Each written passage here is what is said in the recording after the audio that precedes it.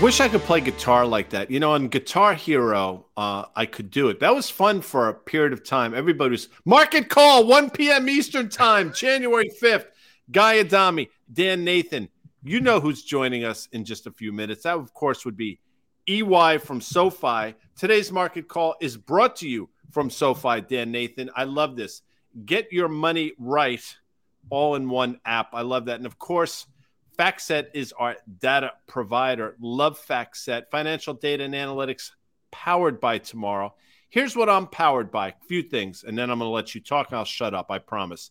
Yesterday at approximately 1:15, you pointed out that you had bought puts in the S&P 500, and they weren't working out because we saw a bit of a rally. And I said, don't be so certain that they're not working out. You still got time on your side, which is a Rolling Stones song. I'm just putting that out there, number one. See what you're number doing. two, Rangers in Montreal tonight, Yaroslav Halak in net, which means probably a 6-3 final. Rangers go the over in total. How are you? I'm doing well. I'm happy for your Rangers there, Guy Adami. All right. Yeah, it was actually the QQQ. It was the NASDAQ 100. I'm sorry, QQQs. No. Yes. And I was telling you, it felt a little uncomfortable. And we talked a little bit about the psychology of being short something, or at least having short exposure when you're in a rip-roaring rally. Well, it's really interesting. I tried to say this last night on CBC's Fast Money, but I got cut off, Guy. I was saying that, on a day, right, where you saw, I just want to say this, okay? You saw yields down, right? Mm-hmm. You saw crude down, and you saw the dollar down, and you saw stocks up. Well, today we have the exact opposite of that, right? We have the dollar is up, we have crude up a little bit, we have yields up a little bit, and high valuation stocks are absolutely getting creamed right now. Now, let's go take a step back. We also previewed a little bit of the Fed minutes. Now, okay, what was your takeaway from that? It's one of these moments where the algos don't know nuance, right? They don't, I kind of can't interpret kind of what the time sequence of this whole scenario is. Yeah. So what was your reaction to what the Fed had to say in the minutes? Again, this is going back weeks. I thought it was, I thought it would have had the market selling off in a far more precipitous fashion. It obviously didn't happen. And we said it last night on Fast Money as well. Maybe it's some sort of delayed reaction. Obviously, I know that A2P report today was sort of the final straw, but I'll say it one more time. I'm not a fan of the Fed. What I will say, though, I think they've done a very good job in telegraphing and telling the market what their intentions are. It's not up to them what the market's going to do on the back of them. It's up to them to sort of give us a timeline and frame things out in terms of what they're seeing. Neil Kashkari, to me, is a bit of a fraud, and hopefully he's watching right now. I invite him to come on. But, he was the guy that was laughing about everybody that said inflation is going to be sticky a while back, and now he's the guy basically that's become the most hawkish member of that squad. So I guess on the positive note, he was so wrong then, maybe he's going to be wrong again now.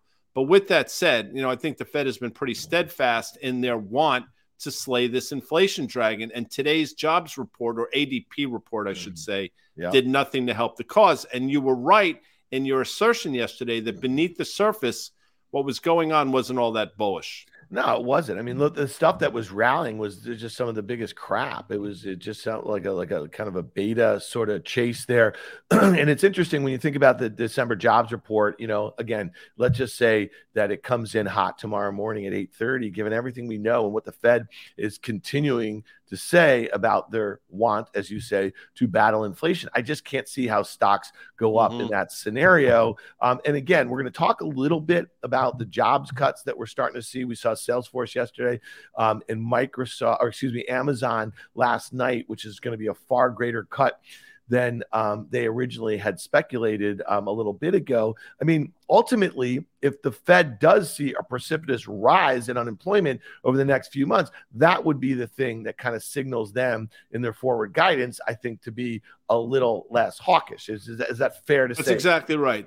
And I've said this a number of times for the new audience members, and there are new audience members. What I'll say is, for those that think the Fed put us some magic place in the S&P, I would submit it's a lot lower than where we are. It's probably south of 3,000. So back that out. I think the Fed put lies in two places. Basically the credit markets, which show no signs, showing some signs, but no meaningful signs of deteriorating. but more importantly, the jobs market, which is really what they want to deteriorate in a meaningful way. And it's interesting. Geary is here. I loved him in God. Senator Geary? Yeah, exactly. What an asshole he was to pronounce the Corleone family's name wrong. I would have whacked him in the office there, but that's why I would never been a great Don. I was more Santino than Michael. But Geary says, where is the recession everyone keeps predicting?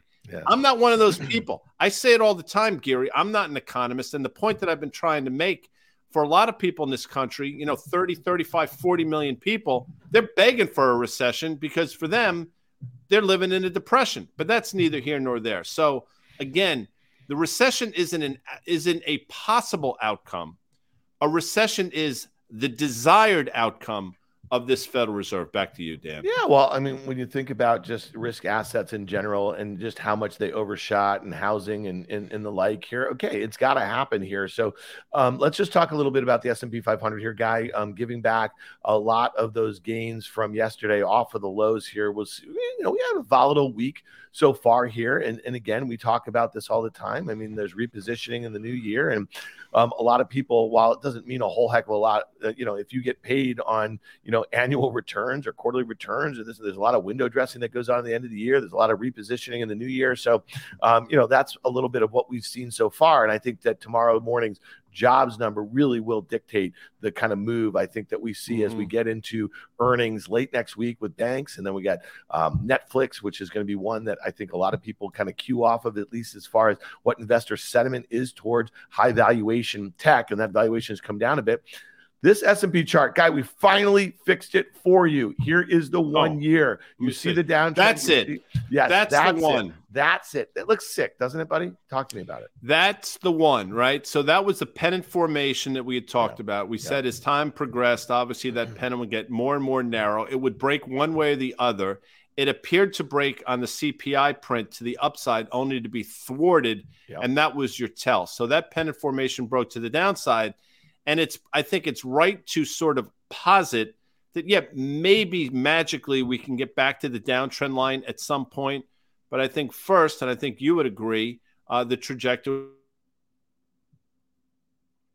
could be anything, and that type of pattern suggests lower, Dan Nathan. Yeah, I mean, listen, that consolidation, given the fact that the chart, the 1 year chart is in this downtrend, that consolidation of late, I mean, I'd be shocked if it doesn't break lower, and that's how I'm positioned in both QQQ and S&P puts here. I also want to look at the NASDAQ 100. This chart, Guy, looks absolutely sick. When we talk about the S&P possibly testing those October lows, well, dude, the NDX is almost there. I mean, when you look at that like little ledge that it's kind of sitting on there, and then if you back this thing out and you look at that kind of multi-year chart going back and looking at those kind of pre-pandemic highs, I mean, we're not far off from there. It's about 1,000 points in the NDX, Guy. And when you think about what we're in for and what we've already started to see, I mean, just look at today and some of the high valuation tech names, which just yields up a little bit, that are absolutely getting creamed. Some of these SaaS names, Workday and ServiceNow, both down 7%.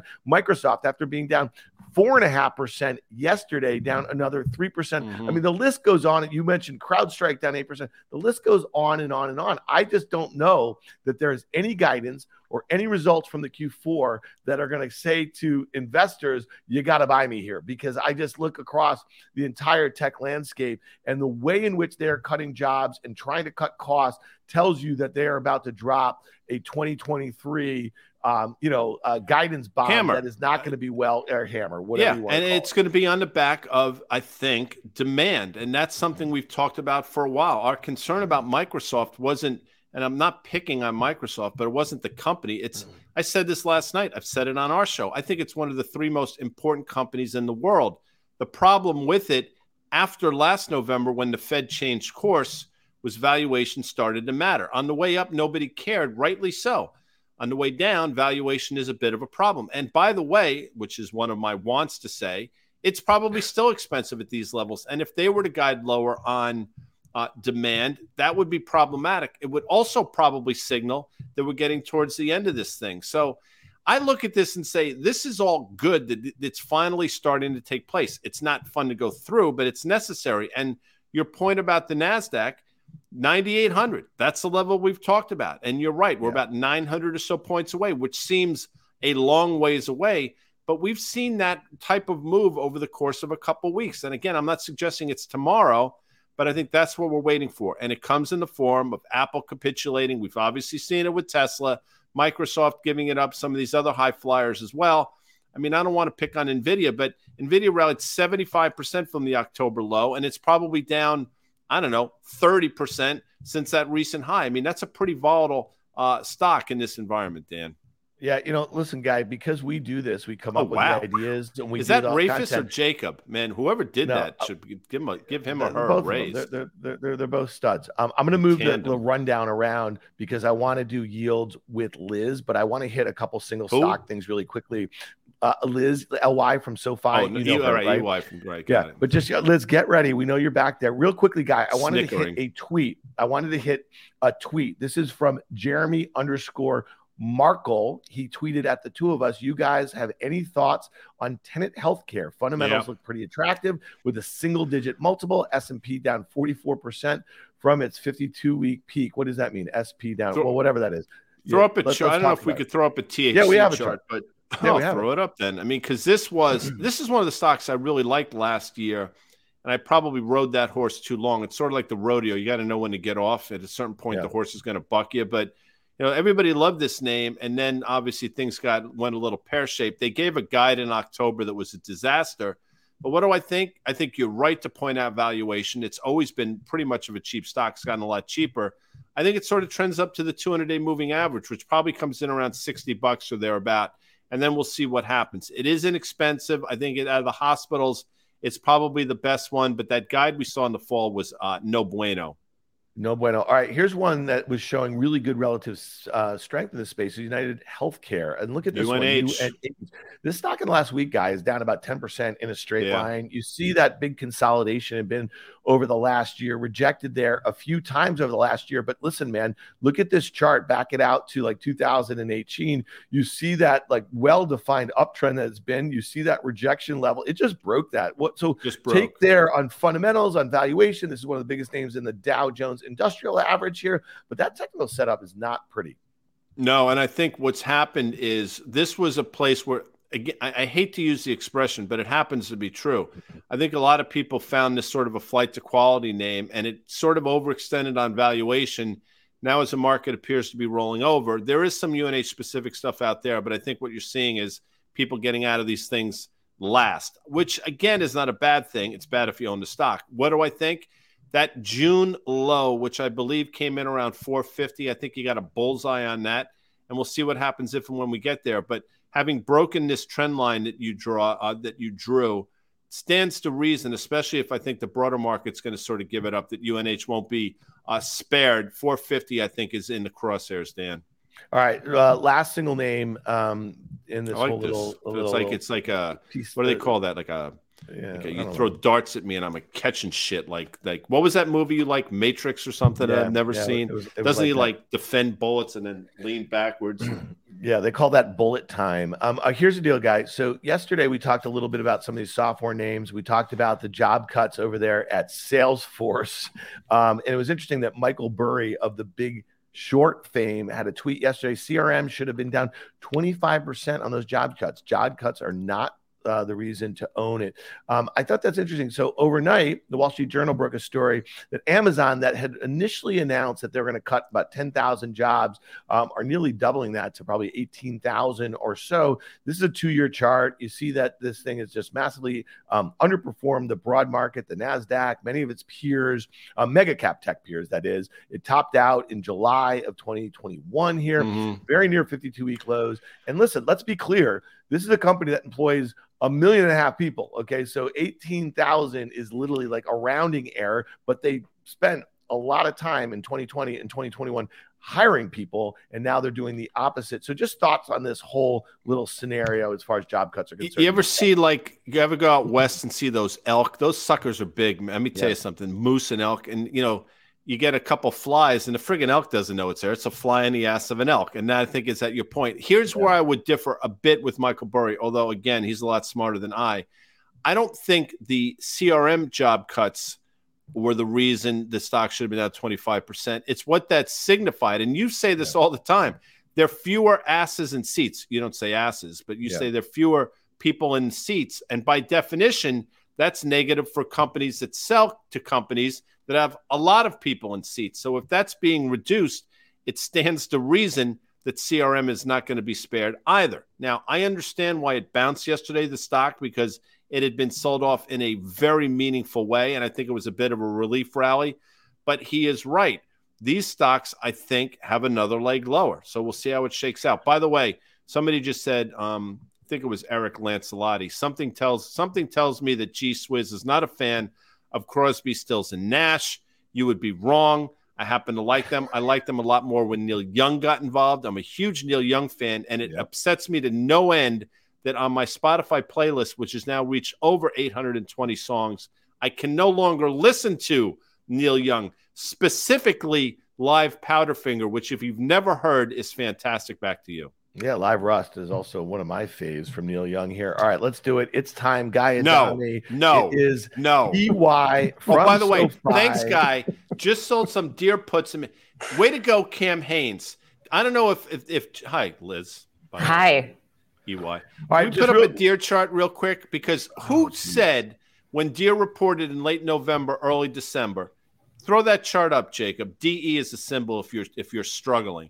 Major double top here, Dan Nathan. Yeah. Who said that? I said, listen, folks, if you've enjoyed this, pull the ripcord, sucker, because it's going back down. Anyway, back to you. Hello, EY. All right. Well, hi. Listen, if you guys enjoy Liz Young, okay, and you can't get enough of her, not only is she going to be with us all of 2023 on Thursdays on Market Call, but she's going to be joining Guy and me on Mondays on the On the Tape podcast. How cool is that, Liz? Yeah. I mean, we're committed. We're in a long-term relationship now, all three of us. Here we are. Yeah. So they call that something problematic. Well, whatever. Let's move on from that. But we're really excited about that. So if you only get us on the Market Call, you got to go to your favorite podcast store. And Guys is Spotify, obviously. And you got to subscribe to On the Tape. And you're going to get that in your, your email box. Or your app or whatever. All right, Liz, welcome to 2023. How are you? How are you, Liz? I mean, I'm here on an episode where Guy talked about a rodeo, which I'm going to channel my inner Guy Adami. Reminded me of a Garth Brooks song called I'm Much Too Young to Feel This Damn Old. There's a lyric in there, the white line's getting longer and the saddle's getting cold, which is about the rodeo. And I think in 2022, all of us felt like I'm much too young to feel this damn old. I hope I feel younger in 2023. That's look at you. See, we don't rehearse this shit. Also, by the way, we don't. That's Garth fantastic. Brooks. Garth, if you're watching, he is not on Spotify. You can't get his music anywhere except for Amazon Music or by like having a CD and uploading it into your something or other MP3 player. Right. So Garth, if you're watching, please go on Spotify. Sounds like that's a win, by the way. But I saw Garth Brooks. He was at Kennedy Center Honors. He did the Gladys Knight portion of the evening. I thought he was okay. He actually hosted the event the night before at the White House. He was a master of ceremonies. Back to you, Dan. Wow. Yeah, fair enough. All right, let's rip through some stuff. Liz, I wanted to hit yields with you here because I think this is a really interesting setup here. This 2-year note, it's held this uptrend that's been in place for the last year. You see that where it's bounced, and it's just done that a whole heck of a lot over the last kind of 2 weeks or so. And again, this has to do with what the Fed has been signaling on the short end, right, and what they're doing with Fed funds. But, Guy, this 10-year is working into a little bit of a pennant here. It had that bounce off of that uptrend. It was a 1-year uptrend. And, we got a little bit of a downtrend. It looks like the tension is building. And you said this on Market Call the other day after we saw the contraction of the 210 spread. What did it get to, about 50 bips or something like that? You thought it's going to get back to, 1% or something like that. Talk to me a little bit about what's going on here. I know that we've said that the 2-year is reflective of what the Fed is saying they're going to do with Fed funds. The 10-year might be more reflective of growth. What are they saying to you now? Because one dog's looking like one way, the other's looking the other. And I just want to say, what do you want from me, Guy? That's to you, EY, because I have some thoughts. All right. Well, I'll talk about the 2-year first. So in mid-December, I was on CNBC and I said, buy the 2-year. I would stand by that. This is the time to be in the 2-year because at some point, if and when the Fed does stop raising rates, the 2-year is going to go back down. This is a time where there's an opportunity here if you're trying to find some defense in the portfolio, something else to buy or use besides cash. And if you already are loaded up on dividend stocks, which a lot of people are after last year, I think the 2-year is a good spot to be here. The 10-year, however, I didn't hear Guy say that it would get down to 1%. That's a bold call. No, the inversion. Yeah. Oh, 100 basis point inversion. 100 basis Got points. it. Got it. The 10-year, however, I would venture a guess that in this pennant formation, it does break below, because as recession fears mount, the long end likely comes down. And I actually tweeted today about the fact that negative yielding debt is now at 0. We were at 18 trillion, then 11 trillion, and now there is no negative yielding debt left, which means that bond valuations are more attractive. People will start scooping them up as they get scared. I agree with that. And Jeff Mills, I'd be the general, short guy, but strong. He mentioned the same thing last week on CNBC's Fast Money, but I'm with you. And I said, Dan, you got to sort of bookmark this day, because it felt as if we were about to make the next leg in this inversion. And it's playing. I mean, you think about how quickly this inversion has moved to 75 basis points from 50. It's remarkable. And I think we are headed to the 1% that I thought we'd get to last year. But here we are. Now, what form does it take? Well, that 2-year yield is going to continue to grind higher, I think. And to EY's point, I think 10 years is going to continue to grind lower. TLT goes higher. And again, not being an economist, I'm not sure what it means, but it ain't good for the broader market, Dan. Yeah, to your point. So TLT, I think it was about 92 a couple months ago, and you thought that's how you play it. I was playing it through the GOVT. I'm probably more inclined to play now through that 20-year iShares Treasury ETF. And when you look at that downtrend, and it broke above it, and then it rechecked back to it, and so in and around this 100 level, let's see if it can hold, because I am in your camp, Guy, on that. All right, Liz, every Thursday on the SoFi Investing blog, you write a note. Now, you write the note because you want to service SoFi customers. But there's another reason why you write this note, because you want to do what to Guy? Get him, I don't know, what do we, exercised? And I will tell you that this one I saw, and I was gonna say something on Twitter, then I said, okay, listen, it's a new year, go easy. But what I'll tell you is, the Rolling Stones, a band, by the way, that I mentioned earlier, with the great song Time Is On My Side, which is wonderful. You should listen to the harmonies there. Great job. As good as that was, that's how shitty, I think it was Tattoo You, which came out in 81. I remember that because I was in high school. I'm like, what did they do to themselves? And Start Me Up is about as shitty a song as ever been written. Right up there with We Built This City on Rock and Roll and any miserable Journey song that you want to throw at me, EY. But please, throw it up there. Let's talk about it. It was the perfect way to start the year. And everybody knows the song. I knew it would get you all upset. So it was great. It was a winner from the beginning. And look, I used Rolling Stone songs through this whole thing. Under Jay's Thumb, Can't Always Get What We Want. There are so many other ways that this could go. I should have wore my Stones t-shirt today. Oh, that would have been That was a missed banging opportunity. Damn. Yeah. Anyway, look, this is kind of just rolling into a new outlook for 2023. I obviously wrote the longer outlook at the end of last year, and this is just let's get started on this year.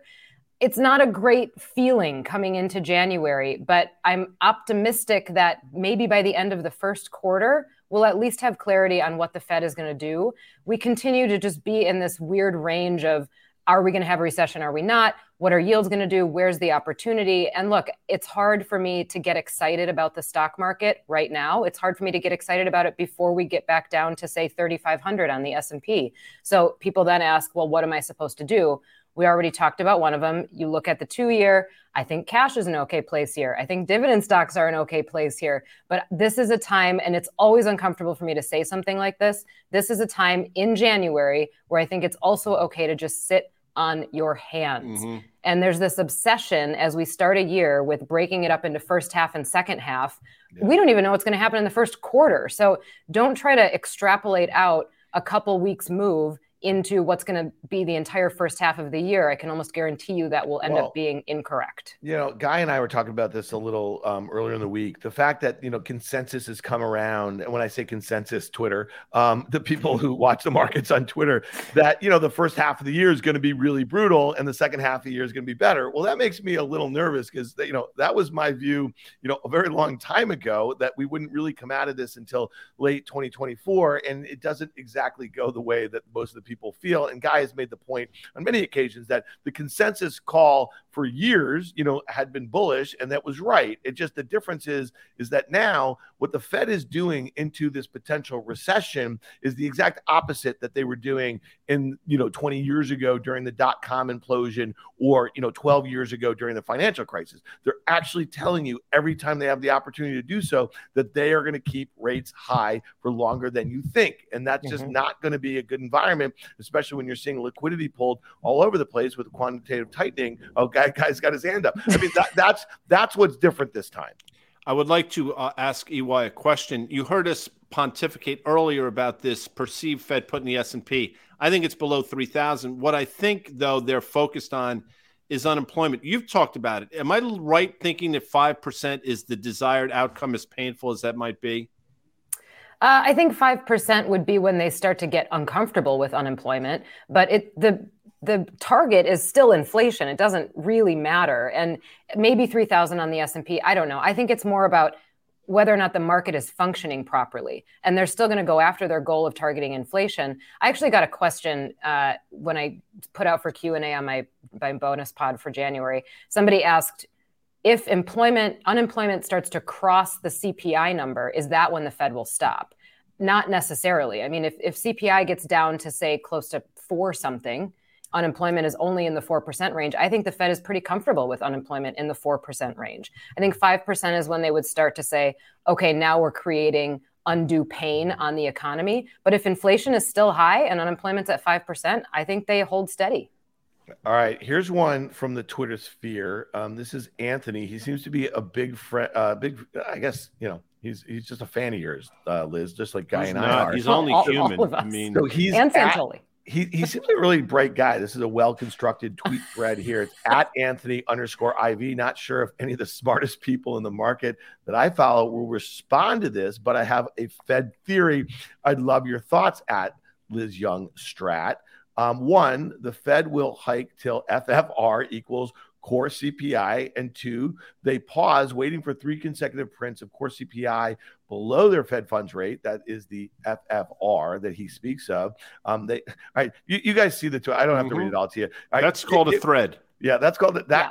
That is a Twitter thread, Guy. Yes. All right, so Liz, talk to us, because you are one of the smartest people that we follow here, along with Anthony IV. Talk to us about, give Anthony some love here on this one. I'm pretty sure it's Anthony the Fourth, not IV. But anyway, all right. Look, I wrote down some numbers just so that I could make sure I kept this straight. So first and foremost, and Anthony, I'm guessing you know this. A lot of other people watching know this, but the Fed looks at PCE, not CPI, and core PCE in the last reading was at 4.7%.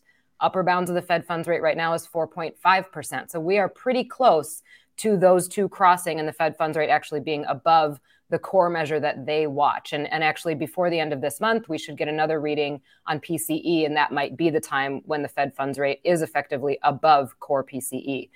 Does that mean they're going to stop? Absolutely not. That just means to them that they are now in the definition of restrictive territory. And the conversation has been and will continue to be that they need to get rates to a sufficiently restrictive level, and maybe that's their definition of restrictive, and then keep them there for a period of time until inflation gets to where they want it to be. So I think the Fed funds rate will approach that level pretty soon, if not before the end of January, because PCE moves back down. And I don't think it stops them at all. I still think that they're going to claim to be targeting 2%.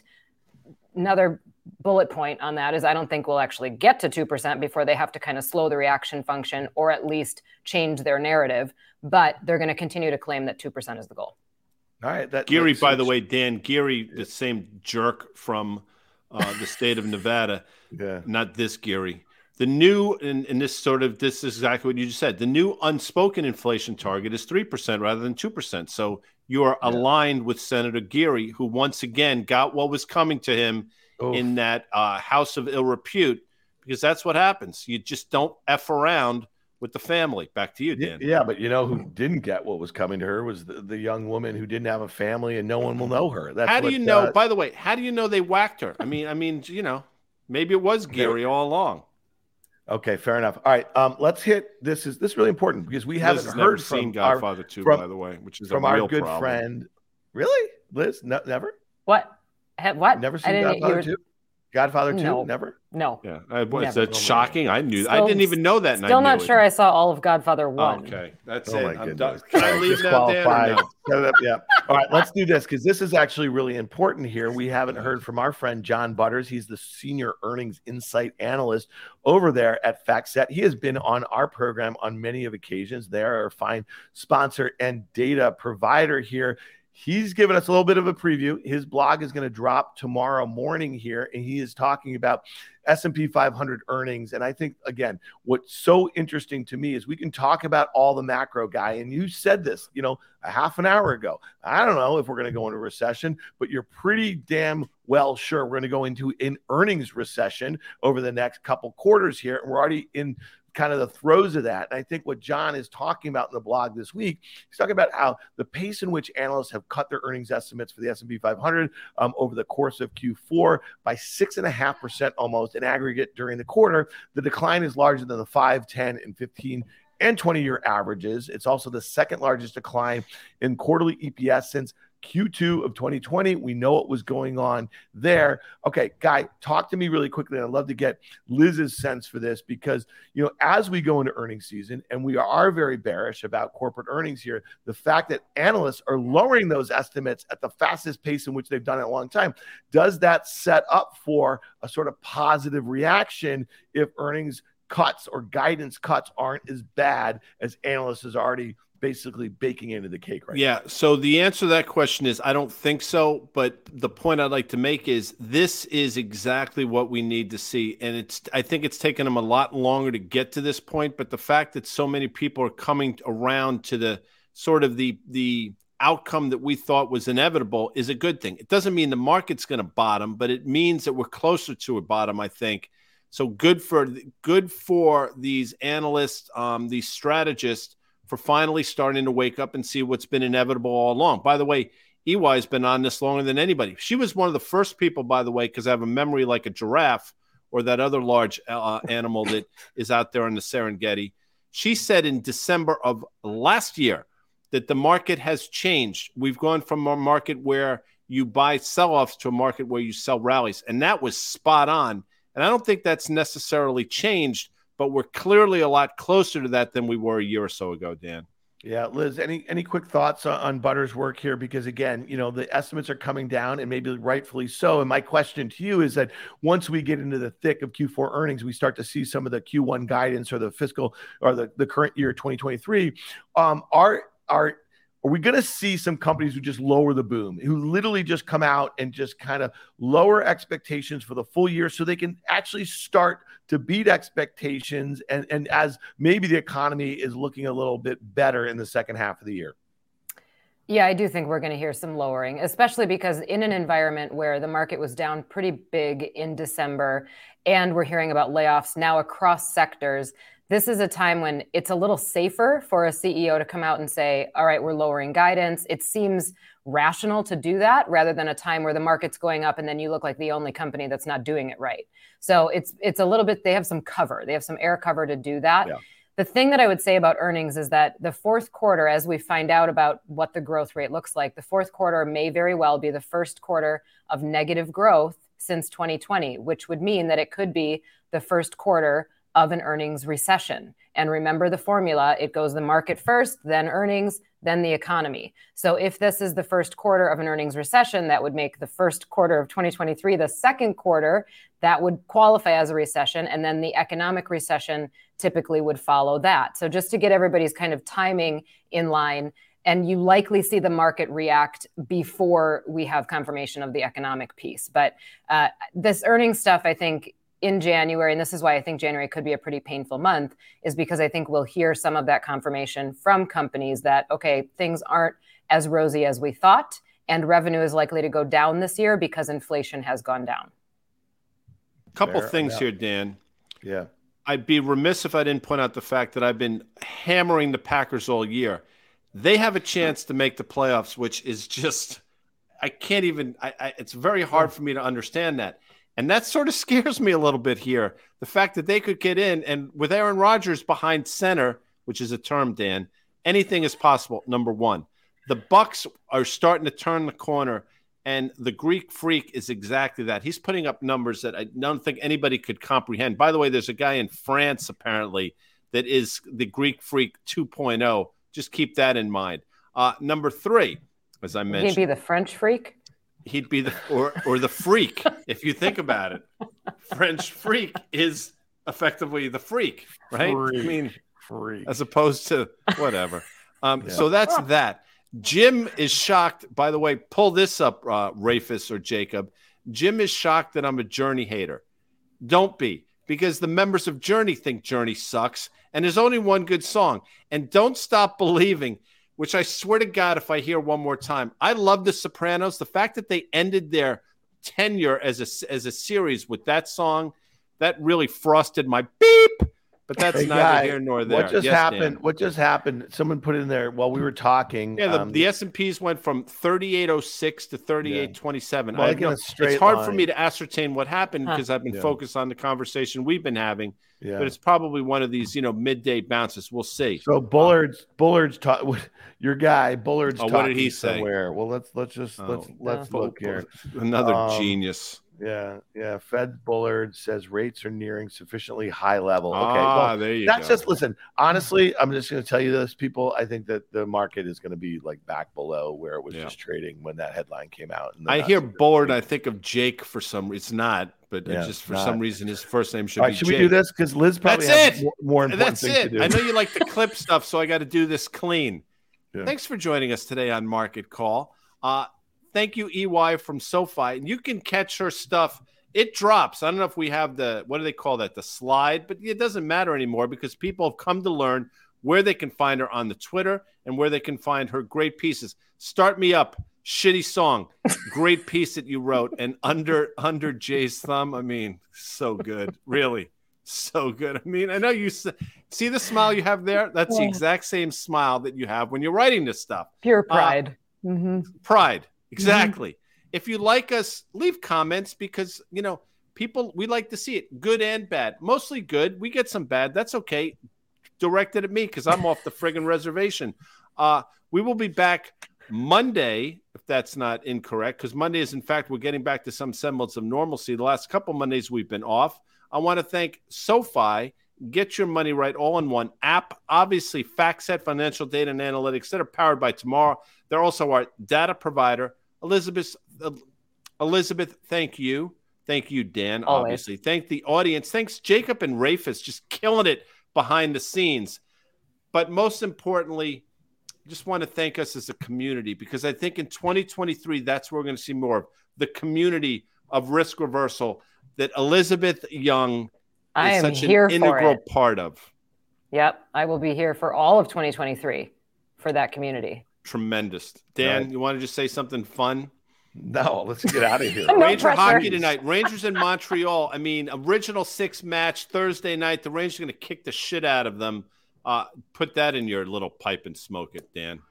All right, people. Thanks, Liz. It was great chatting with you today. We'll see you on Monday on the tape. Guy Adami, I'll probably see you today on Fast Money. Yeah, I'm coming in the city right now. Yeah.